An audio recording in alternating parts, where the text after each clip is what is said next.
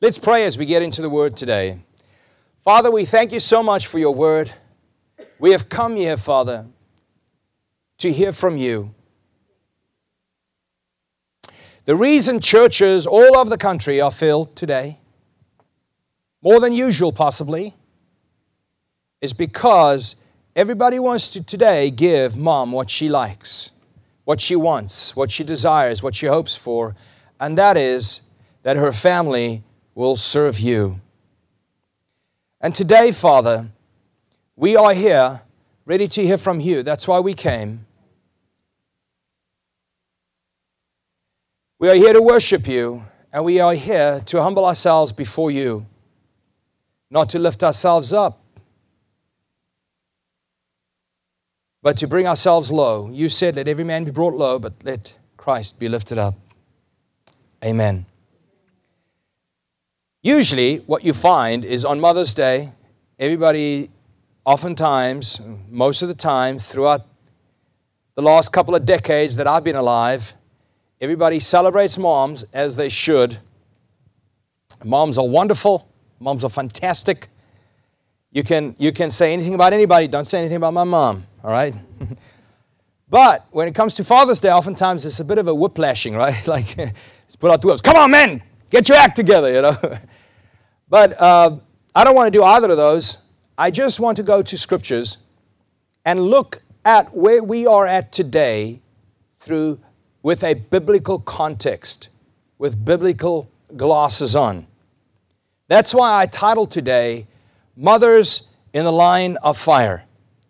Mothers in the Line of Fire. Our reading is two portions.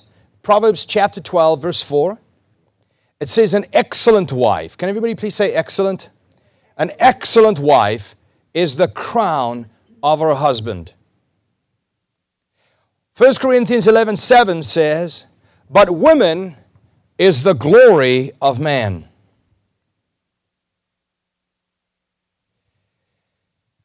We have to ask the questions today, and we're going to answer them. What is a woman? Unfortunately, we have to do that today. We're going to ask the question and answer, can anyone decide to be a woman? Can anyone decide to be one? We're going to ask the question, what was woman's first role God called her to fill? We're going to ask the question, what is the difference between a God-fearing Christian woman and a feminist?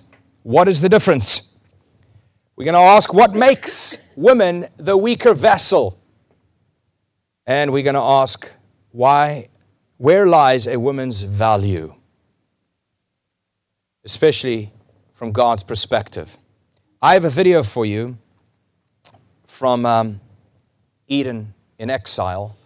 And I really want to encourage you, this is the first 3 minutes of it, but I really want to encourage every one of you to show this to your mom, show this to yourself.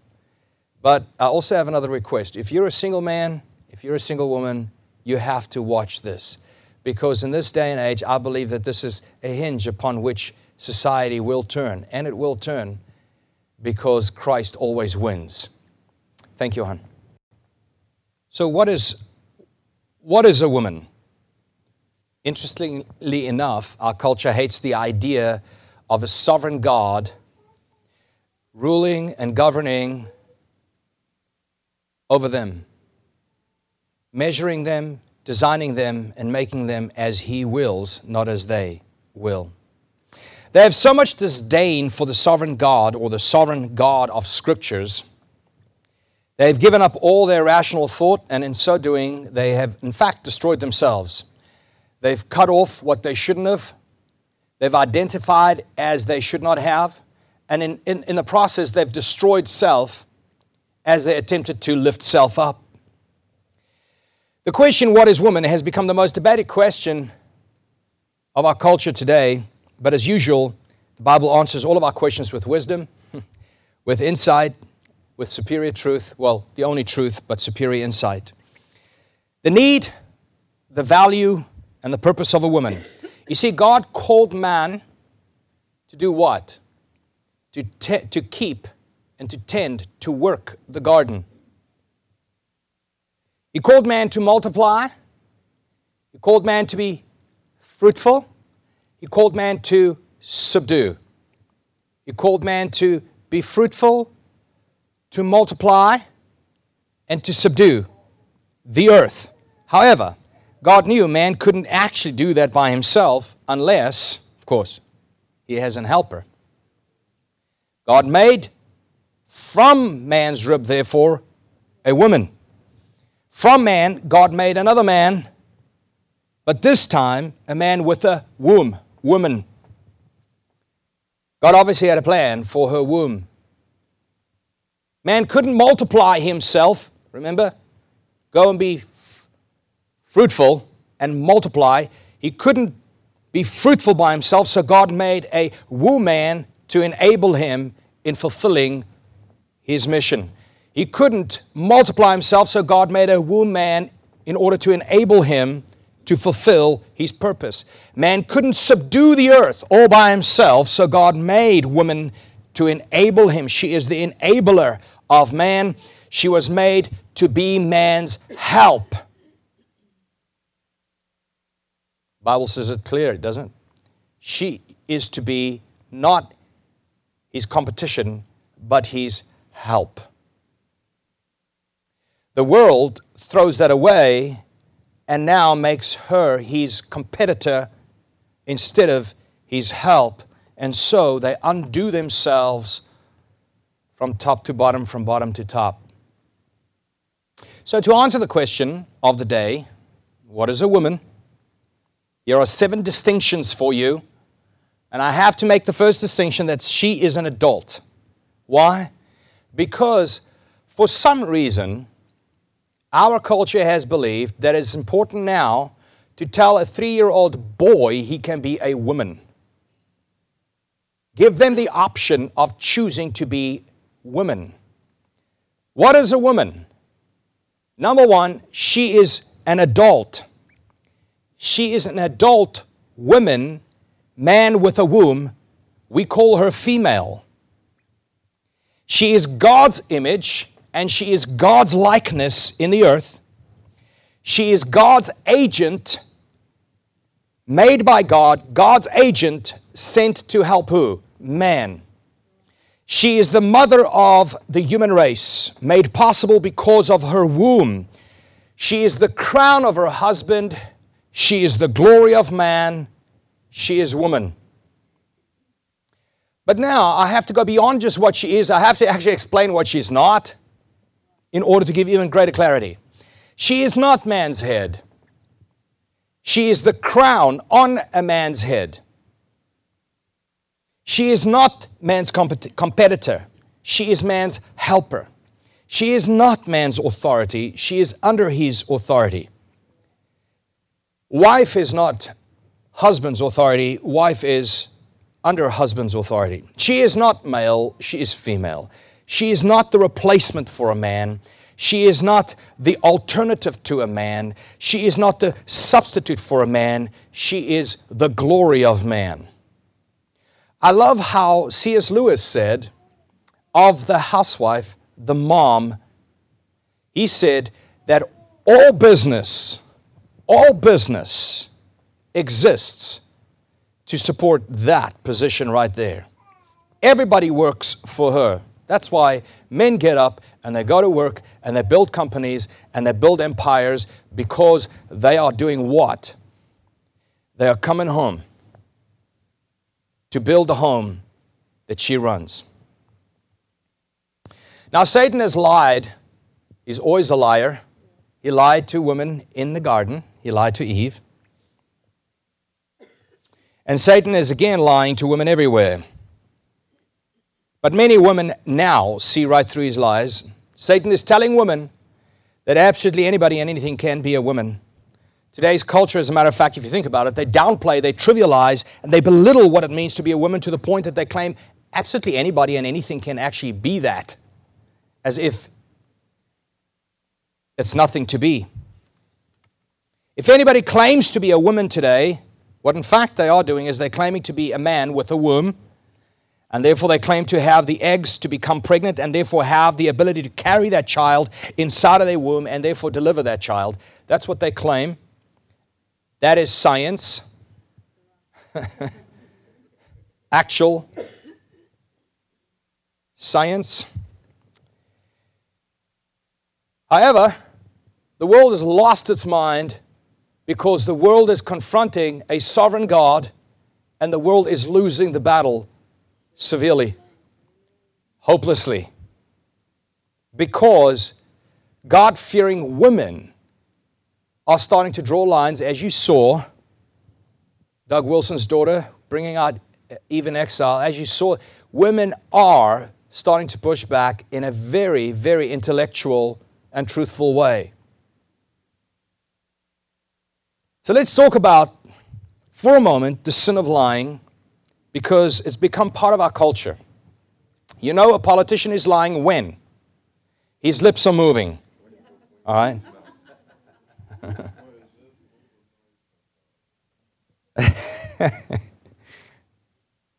Did you know that lying is, apart from it being the practice of the day, it's actually a very harmful practice. And it's a very destructive, a very dangerous thing, as we are encouraging absolutely everybody from second grade on to lie. You see, why is lying so dangerous and self-destructive? Is because, number one, the person who lies misrepresents God, the very God who cannot lie. You are misrepresenting God when you lie. That's why he says sin. You miss the mark. You are misrepresenting me when you do not speak the truth. Stop lying, speak the truth, and express, glorify God as you imitate Him in speaking truth. The second reason why lying is dangerous is because you turn yourself, or you turn on yourself when you lie. You divide yourself when you lie. Schizophrenia starts somewhere.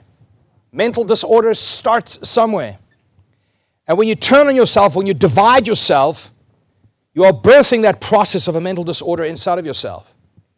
How many of you had to come clean about something because you just simply couldn't sleep anymore? Yeah? Yeah?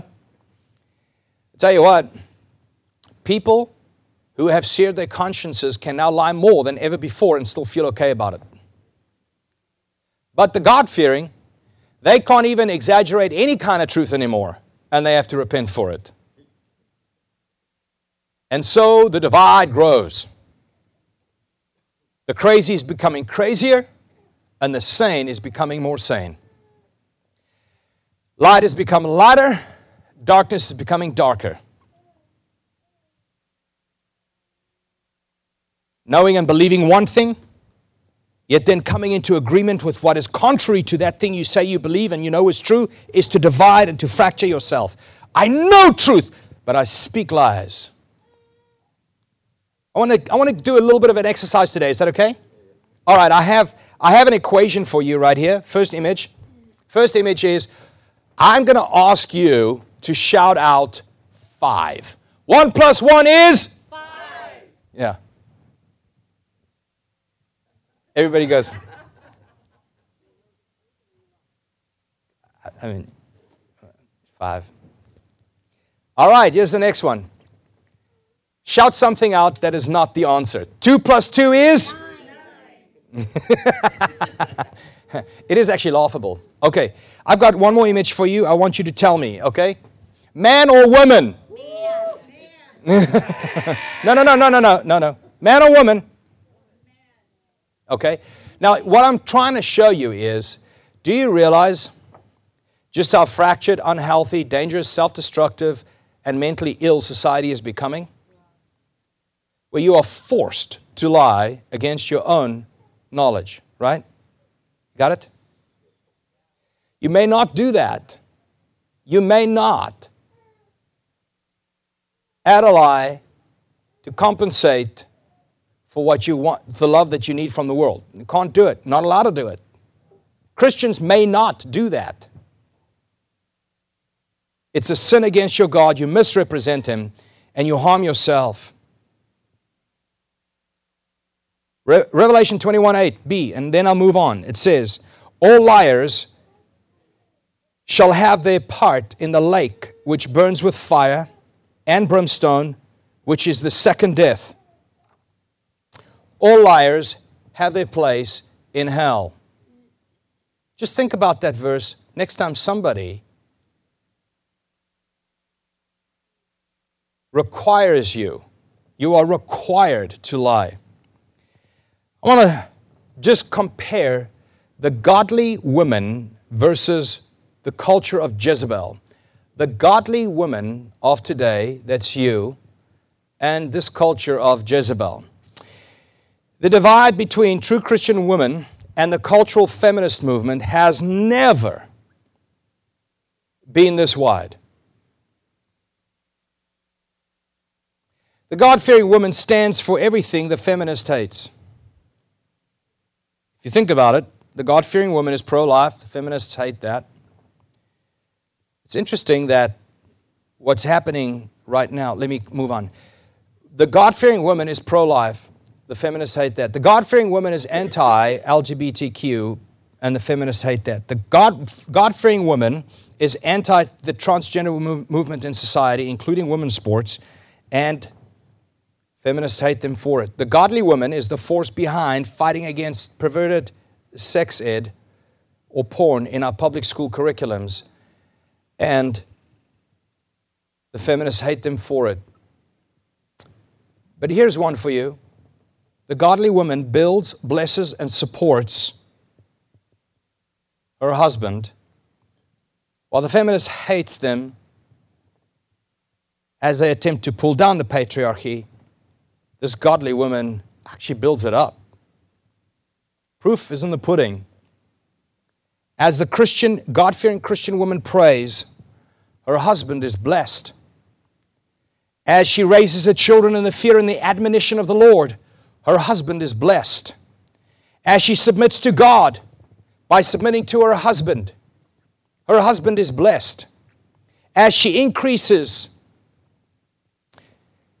her husband becomes more prosperous.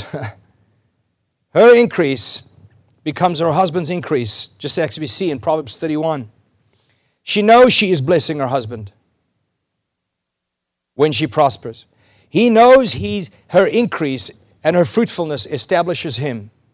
The feminists know this, and they simmer with hatred toward the God-fearing Christian woman.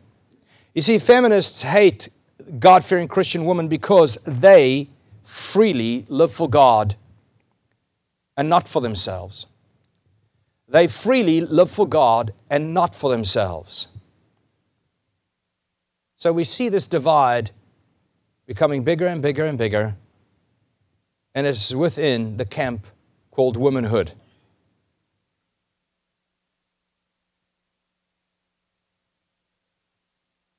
This divide will become bigger, but you know, one of the things I've realized is that I don't know whether I'm a premillennialist, amillennialist, or postmillennialist, but for a postmillennialist, those who believe that the kingdom of God is increasing, and of its increase there will never be an end.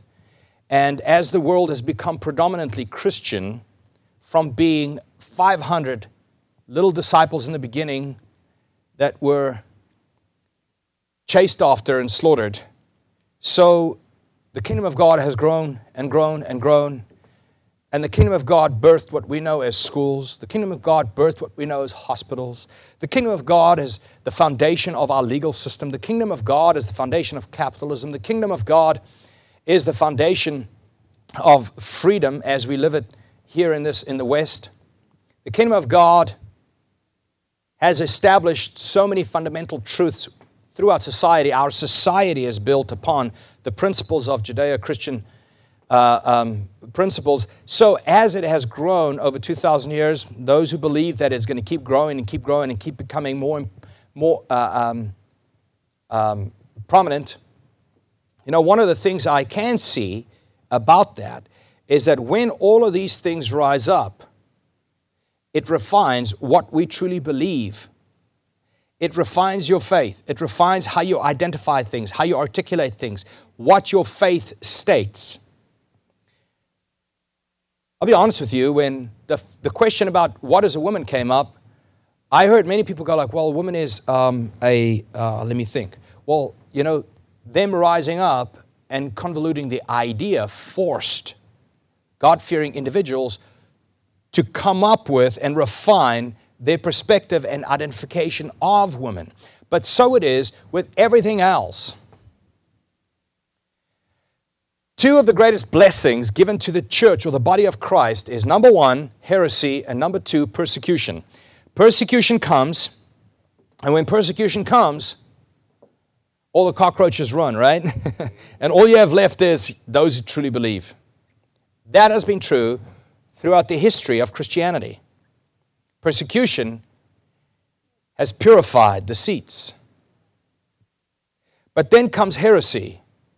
And when heresy rises, then it forces the true believers to refine what they actually believe from Scriptures. This has been true throughout all of Christian history. And that is why it's so important for us for these things to bubble up and to surface so that we can refine our beliefs about these things. Educating your children. Do you realize that homeschooling went from 2 million families in the U.S. to 11 million families in the U.S. in the last 3 years? It's reaching a place of tipping point, right? So what happens is when these things come up, we have to answer them. We refine what we believe. And that's been a wonderful thing. And so we have to go back to the original, the author of all things, and we have to find out, okay, what is it that we do believe about this world as it is today? Well, the first thing I want to mention, out of the two things that I want to bring to you about the God-fearing and what we know about the God-fearing woman and what the world does not know, is that women are, in fact, the weaker vessel. Women are, in fact, the weaker vessel. 1 Peter 3 verse 7 says, "Likewise, husbands, live with your wives in an understanding way, showing honor to the woman as the weaker vessel." Showing honor, not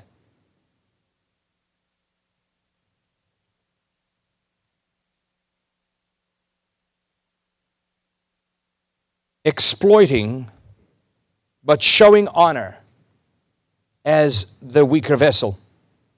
I mean, during a sports game, say a football game, if you're on Team A and you're playing Team B, what you do is you study Team B in order to find out where's their weak player, what's that team's weakness, and then you strategize on how you can exploit the weakness in order to win the game. It is so in tennis, it is so in chess, it is so in war, it is so in business, it's so in every facet of life. You look for the weakness and then you go about strategizing. Here Peter is telling husbands to do the exact opposite. Not to exploit or strategize on how to always have your way by means of using the weakness that he sees in women, but by honoring her for it. It's an interesting thought. He turns it around. He says, honor her weakness. Honor her weakness. So what is the nature of this weakness? It's interesting. Proverbs 31 shows us a woman who is extremely capable, a woman who is extremely wise, a woman who's morally upright. This Proverbs 31 woman honors her husband, and she's productive in absolutely every way. I mean, she invests in real estate, she grows food, she feeds everybody, she clothes everybody. I mean, she builds that house. Have you realized the economy, the household economy, which is something that, of course, we're starting to come alive to again? I was thinking about it the other day. I said to Tina, can you believe it? My house, under your rule, is in fact, it's like a bed and breakfast. It's like a hotel. It's a restaurant. It's better than a restaurant, actually. It's a school.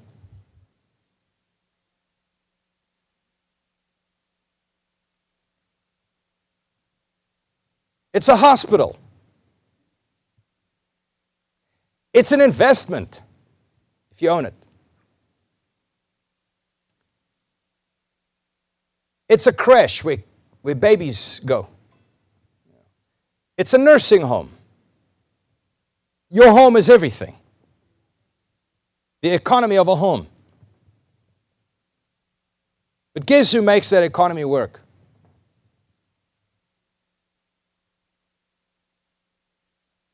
See, here Peter says to husbands, now husbands, there's something about your wives. They have a weakness that you ought to honor that weakness. What is the nature of this weakness? Well, what is this weakness? Because I don't see a weakness in the Proverbs 31 woman. She's building this household that has a massive economy.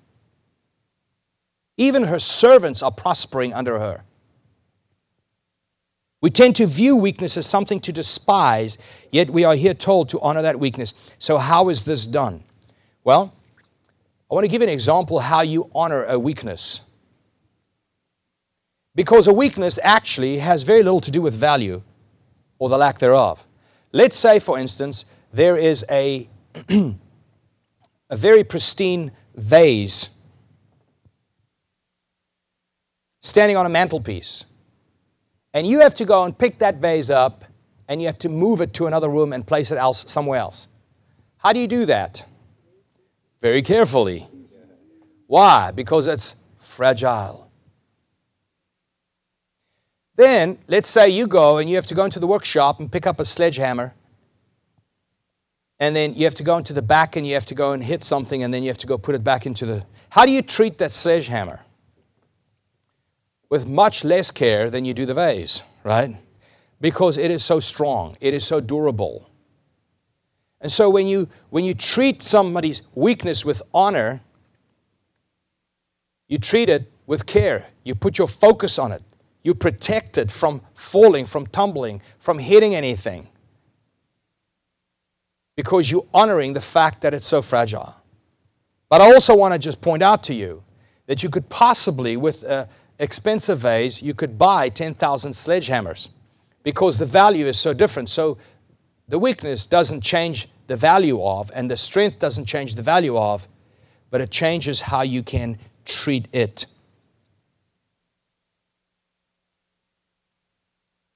So in what ways are women the weaker ones? Women are weaker in multiple ways, especially when it comes to physical strength.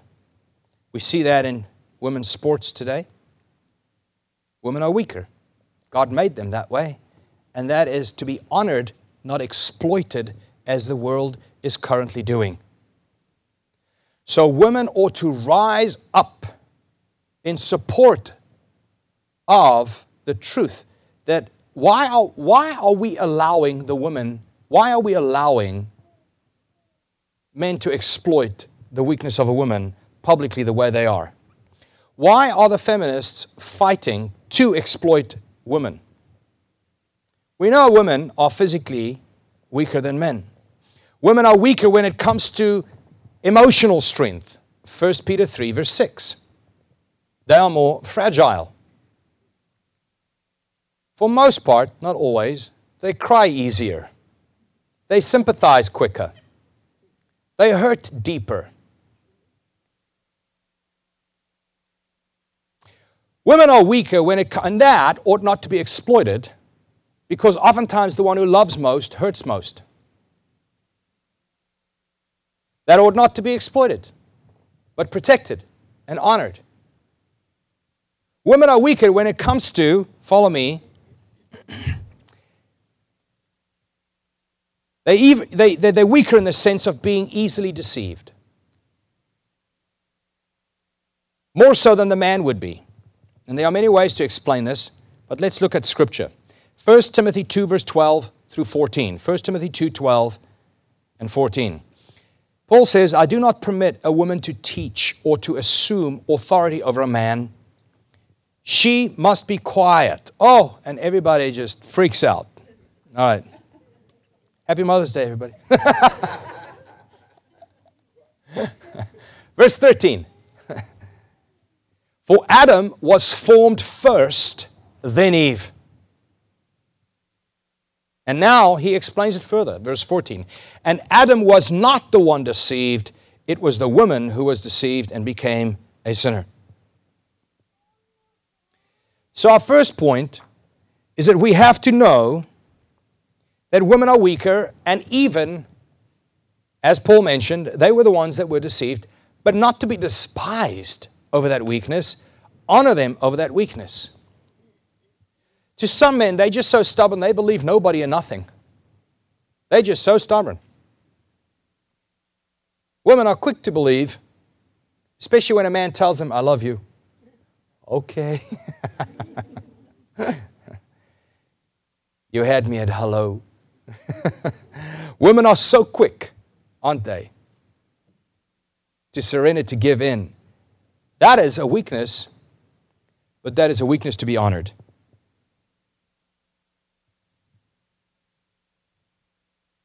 Honor their weaknesses, the Bible says. So number two, the thing that we know about women that the world does not know about women is that God values soul beauty.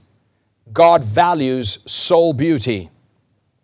In 1 Peter 3 verse 4, the Bible says, but let your adorning be the hidden person of the heart, it's internal, with the imperishable beauty, it doesn't fade, and a gentle, quiet spirit. Now, what is the internal beauty?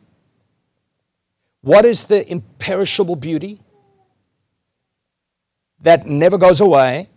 It is a gentle and quiet spirit. A gentle and quiet spirit. And then it says, which is, the gentle and quiet spirit, in God's sight, very precious. This is, in God's eyes, valuable above all things.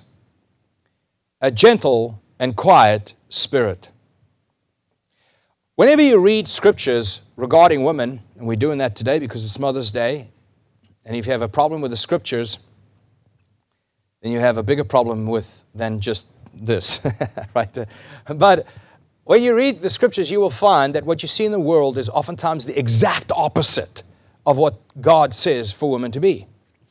Because ultimately, man does whatever man can to overthrow God's rule over them. To the point of saying, I will not submit to your design of me. I will not submit to your purpose for me. I will not submit to your will. When Jesus taught us to pray, not my will, but your will be done, even right before he walks to the cross. So can we give ourselves to God's will when the world expresses the exact opposite, demands the exact opposite? So we see a couple of things about this verse. We know that this gentle and quiet spirit is, number one, hidden. We see that this gentle and quiet spirit is in the heart. We see that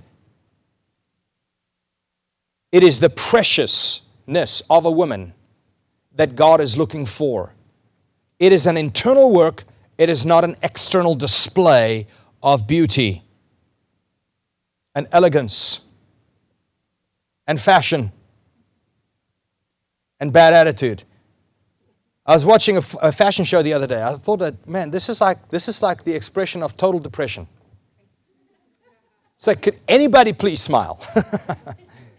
But I think things crack when they do. It is the internal work, not the external display of beauty. We know this is therefore incorruptible. And guess what?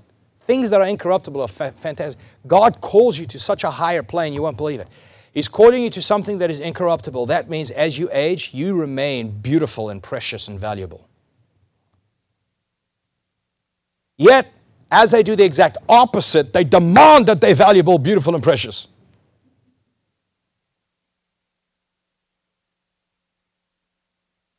So what is this gentle and quiet spirit? What is it? What does it mean to have that? Let's first look at what it means to have a gentle spirit. A gentle spirit. To say that she has a gentle spirit is to say that she has a gentle attitude. She has a tame attitude, a tame spirit. She is tame in the sense that she can be approached. She's tame in the sense that she can be disagreed with and not cut you. She's tame in the sense that she's not disagreeable.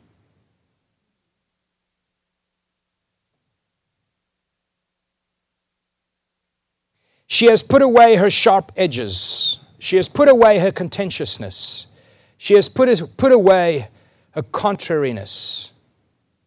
She has a gentleness about her which makes you feel safe.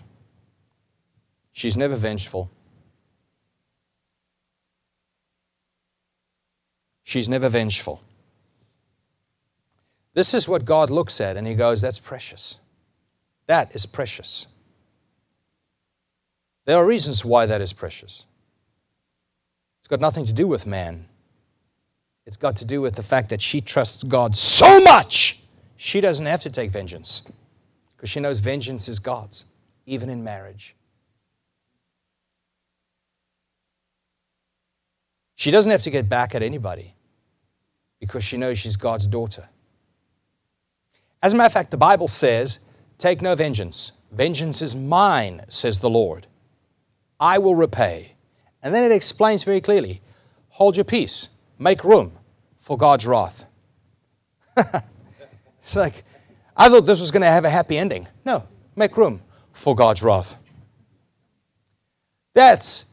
This precious woman is precious because she actually trusts God. And it's evident in her attitude.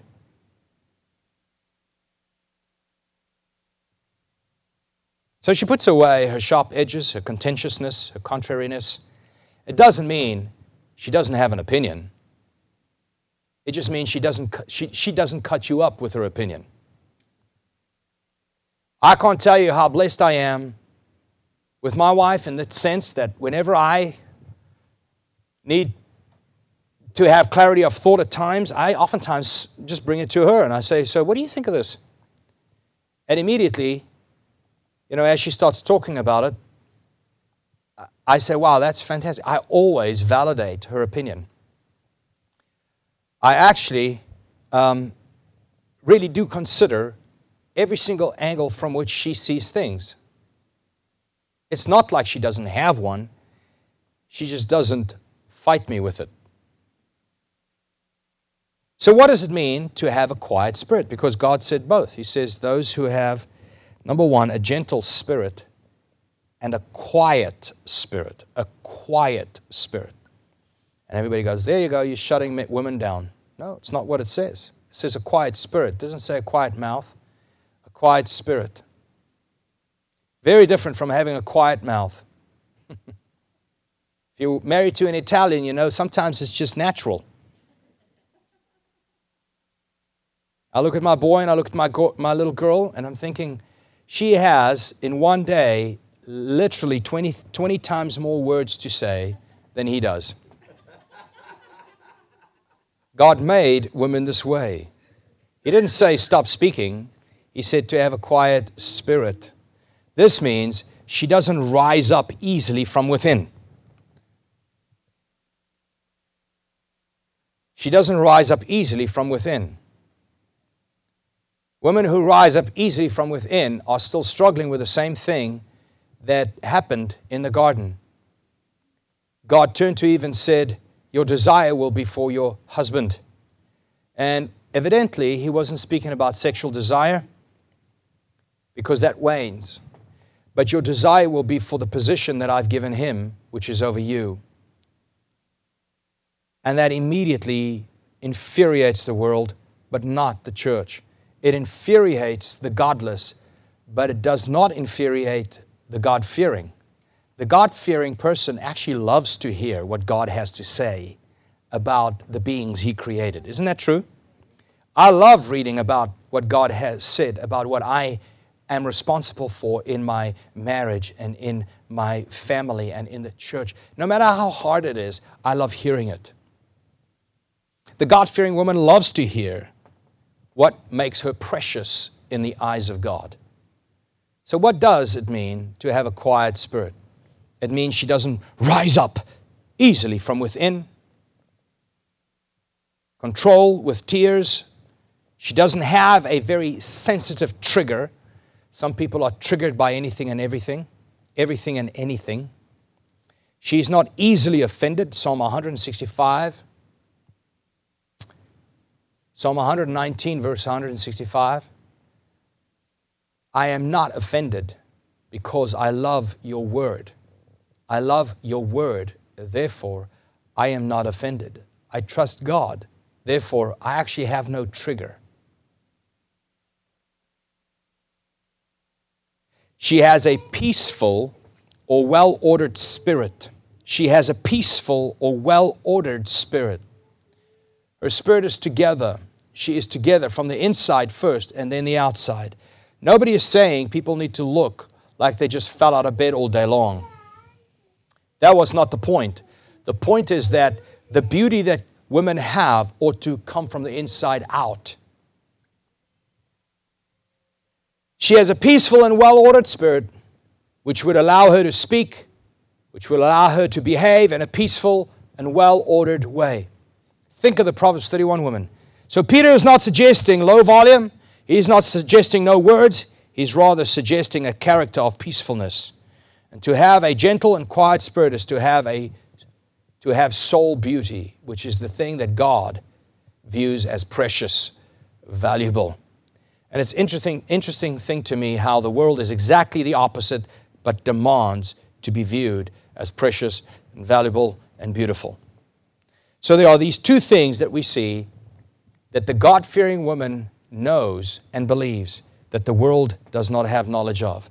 And that is that that women are in fact the weaker vessel, and that they have preciousness that comes from the inside out, but it's always God's way. Now you have a choice. You can do one of two things with what you heard this morning. You can say, well, I was waiting to be told of how wonderful I am. But yes, you are told how wonderful you are, and you were told biblically as to God's perspective of what makes a person wonderful. Amen? And we have to realize that today, women are in fact the ones that are in the line of fire.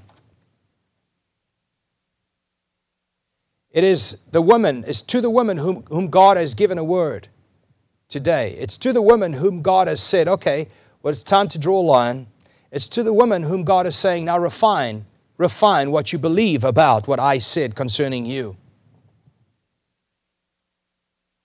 It's to the woman to stand up for the truths about herself that God has told her and taught her.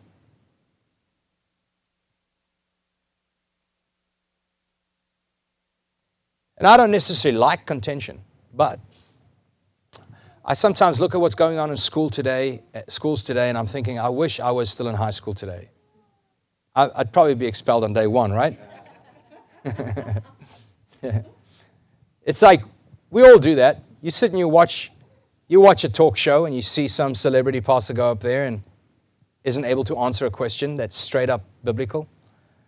And you go like, I wish I could answer that question. I wish I could. I'm not necessarily looking for contention. But I'll tell you something, that sometimes I just wish I had the freedoms and the position women have today. Because everybody knows women can say stuff men can't say. Isn't that true? And this is after you. And it's time for women to refine what they believe about what God has made them, that they are in fact the crown of their husbands, and they are in fact the glory of man, and they are in fact man made in God's image with a womb, and in fact they're the only ones that have that. And not anybody and everybody can be that. And it's time to actually respond to the world. That's why I love that documentary, Eve in Exile, and I really want to encourage you to pick it up. I want to close with a statement that Calvin made.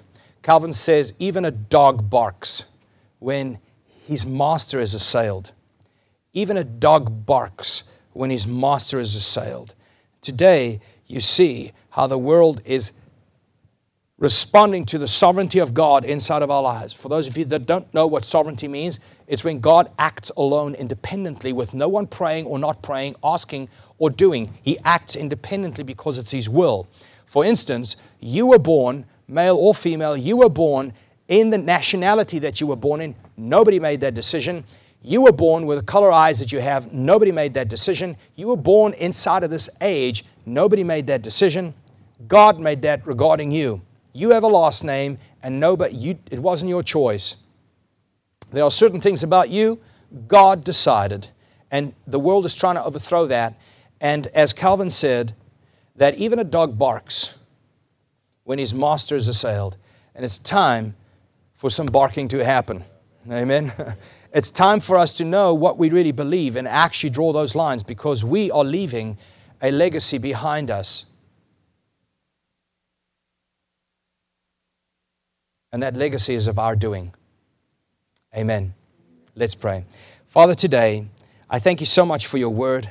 I thank you, Father God, for your word that is wisdom. You, Jesus, you are the word that became flesh. God, you said you take your word and you place it above yourself.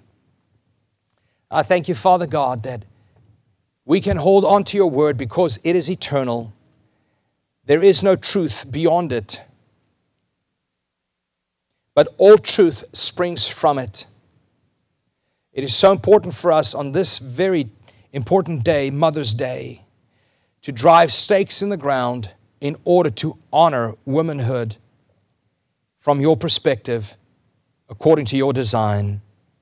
And therefore today we honor women for who they are, and we will not let others take it from them. We honor them in their weakness. We honor them in their wisdom. We honor them in their purpose. We honor them for who God has made them to be. In Jesus' name, amen. Amen. Did you get something out of the word today? Amen.